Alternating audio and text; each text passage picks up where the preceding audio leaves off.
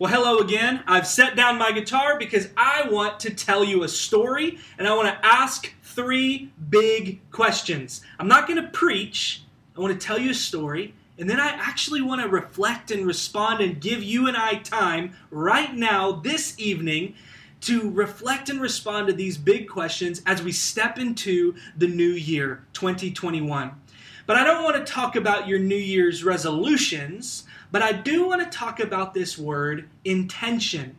You see, intention connotes a step forward because I intend to go somewhere or I intend to do something. I want to talk about stepping into the new year with the end in mind. Now, what's the end that we have in mind as followers of Jesus? Well, of course, it's to live like Jesus. And I believe that to live like Jesus is to live fully. You know, Saint IRANAEUS, who lived in the 1st and 2nd century AD, he said, "The glory of God is the human person fully alive." The human person fully alive. That's what God made us for. That's what God has empowered us to do. And when we live like Jesus, we are living fully alive. But we need to understand that that kind of life doesn't happen by accident. It happens when we live with intention.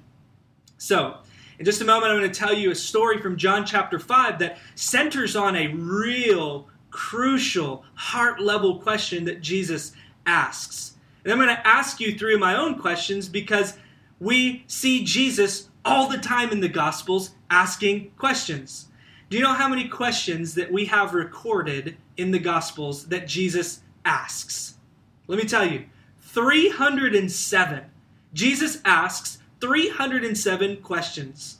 Now, 183 questions are asked of Jesus. People coming to Jesus and asking him questions. We have that recorded 183 times. Now, of all that 183, do you see how many that Jesus answered? He only answered 8 questions.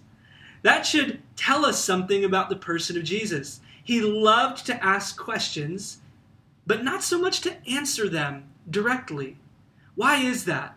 Perhaps Jesus loved to ask questions because he wanted the people he was interacting with to come to this awareness and discovery themselves.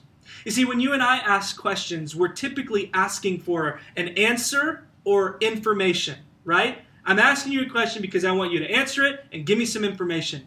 But what we see here, I think, is that Jesus asks questions for some kind of greater awareness and transformation.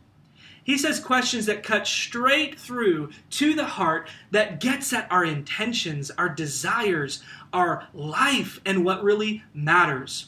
Where we ask for answers and information, Jesus is asking questions for awareness and transformation. So we're going to sit with a few questions for just those reasons, to come to a greater awareness and perhaps even find some transformation in this upcoming year. So I hope that you'll stick with me. I want to make this story and this reflection question something that's participatory. So grab a journal or something to write with because we're going to actually do this together. So while you're doing that, let me tell you our story that will frame our conversation. It's from John chapter 5. And we find Jesus encountering a pool. Think a hot spring. You can see a picture. It's a pool that you can actually visit in Jerusalem today. It's called the Pool of Bethesda.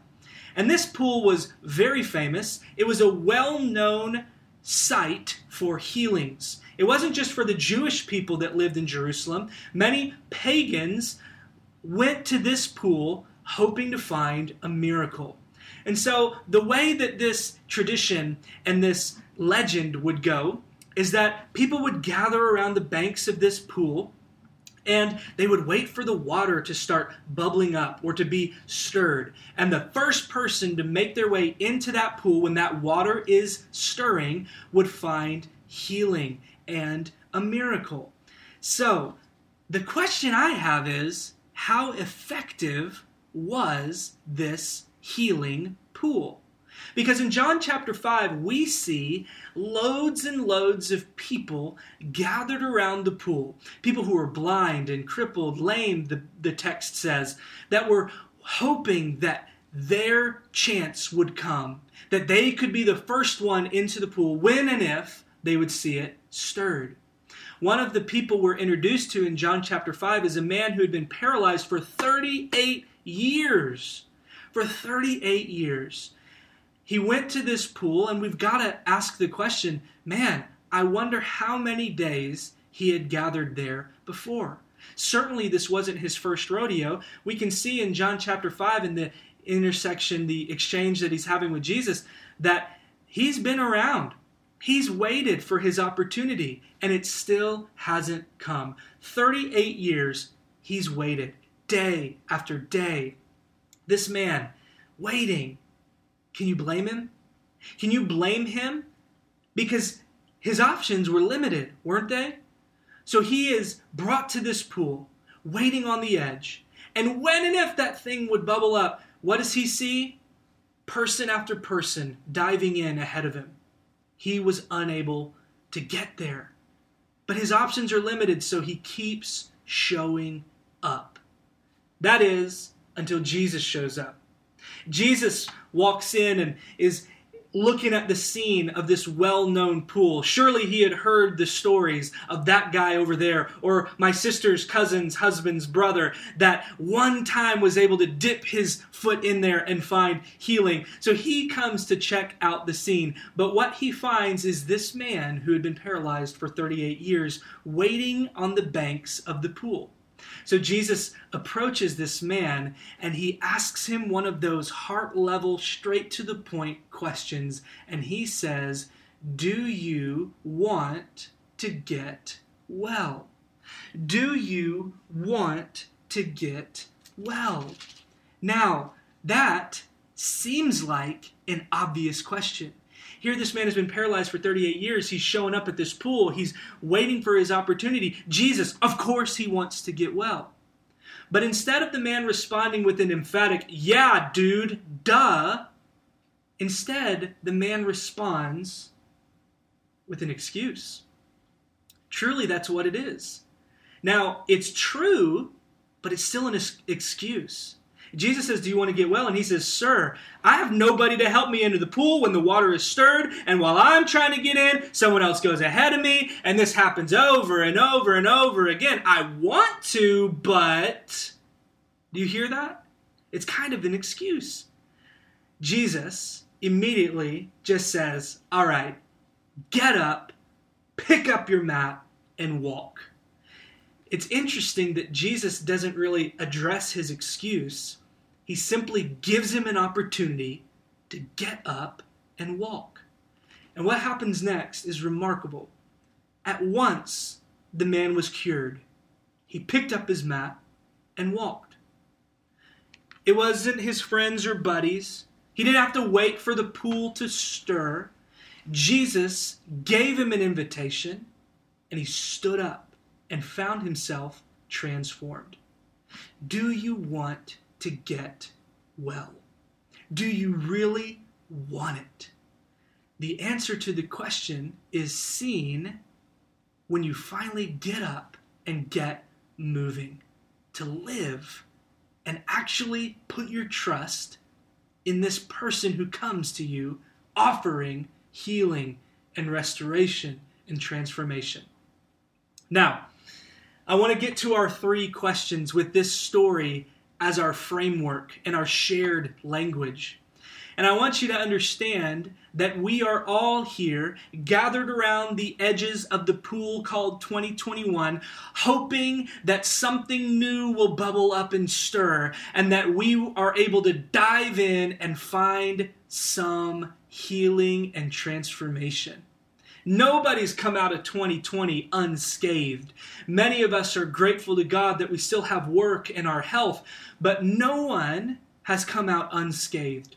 But I've got to tell you that Jesus is still asking us the question on the edge of the pool, do you really want to get well? So let's step out and into these waters with the end in mind.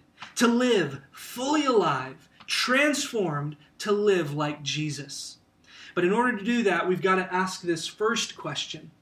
The question is this: what do I need to leave behind? What from 2020? My excuses, my assumptions, my actions, my attitudes, what is it that does not need to come with me into the new year? What is it that I need to leave behind? If you have done the TNC Daily Prayer, which you can find in our resources section on podcast or in our guide there, you'll see that we've borrowed a traditional prayer from the Book of Common Prayer, which begins in the morning with confession. It's like the second or third thing to confess. Most merciful God, I confess that I have not loved you with my whole heart. I confess those things that I've done and left undone. And you might wonder if this is for morning prayer, something to be done early in our day. Well, how much do I really have to confess? How much life have I lived at 6 in the morning, 7 in the morning, 8 in the morning? And I've thought of it this way. To put that so early in the day is to start the day with a clean slate. Every morning, a clean slate. Every moment, an invitation. To leave behind the day before, the night before. To confess those things that are out of tune with God's rhythm and life and love. And to begin again with a clean slate. You hear me? What do I need to leave behind? So I'm going to play quietly for a moment. We're going to leave this question up on the screen.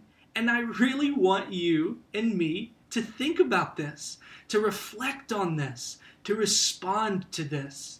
You don't have to do it in the chat, but would you spend a moment answering this question? What do I need to leave behind? Those attitudes, actions, assumptions, or excuses. What do I need to leave behind?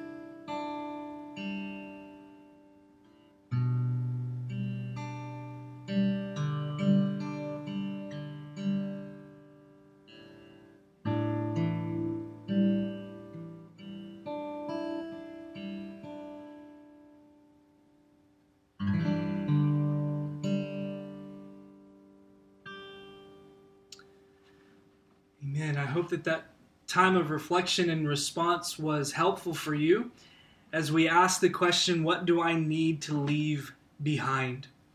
Now, the second question that I want us to sit with together is, what does well look like for you in 2021? Of course, that echoes the question of Jesus. Do you really want to get well?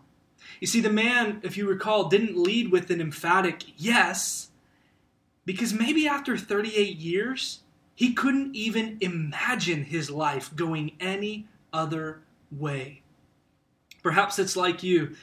You've been living the same way for so long with those excuses, assumptions, attitudes, and actions that you can't even imagine what this new year might look like. You can't even imagine what these new intentions and rhythms might look like. So before we get to the how you want to live, could we just stop and dare to imagine? Can you imagine your life lived in 2021 where you're more loving, a you that's more loyal and generous, or maybe consistent, gentle, focused, truthful?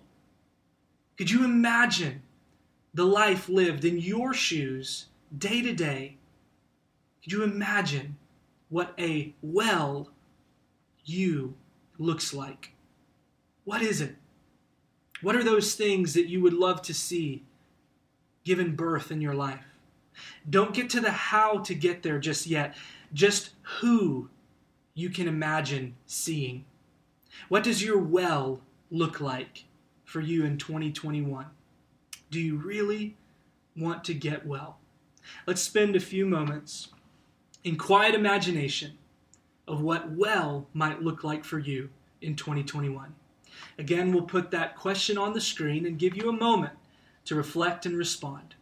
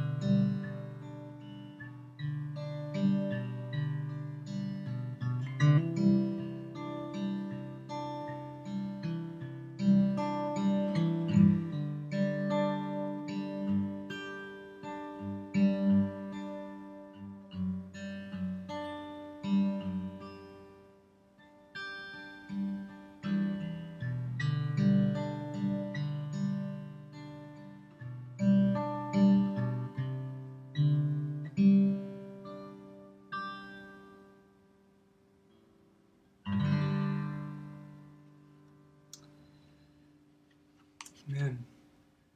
I hope that time sitting with that second question, what does well look like for you in 2021, was a time where you could really allow the Spirit of God to reignite your imagination for a life lived with intention this upcoming year.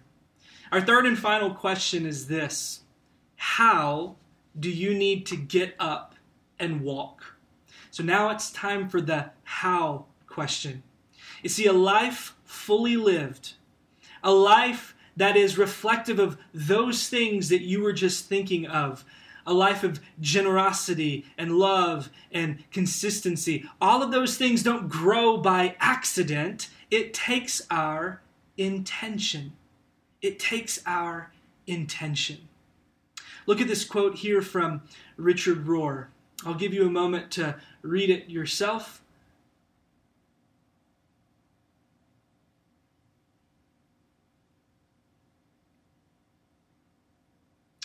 You see here, of course, Richard Rohr is referencing John chapter 15 when Jesus invites his disciples to remain in him as the true vine.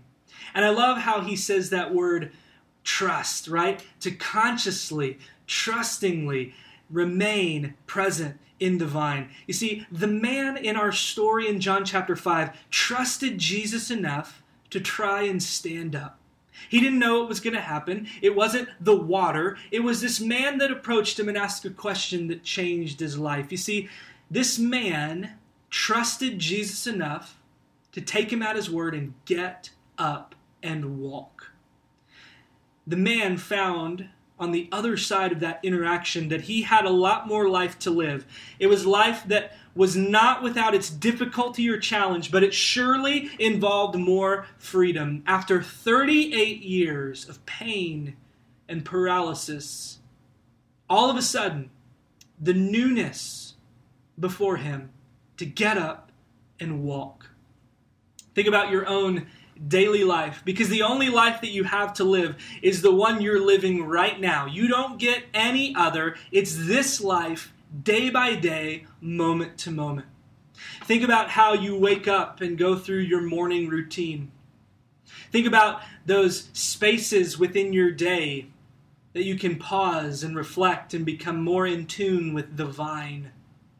Think about the evening when you come home. Do you crash land or do you re-engage with friends and family and decompress? Think about your day-to-day, moment-to-moment life. How might you need to arrange your life to stay connected to the ultimate source, as Richard Rohr says? Now, let's sit with this third and final question, which is really a question of how. How are you going to live? What's your intention? How do you need to get up and walk in 2021? Let's pause for another few moments reflecting on this question.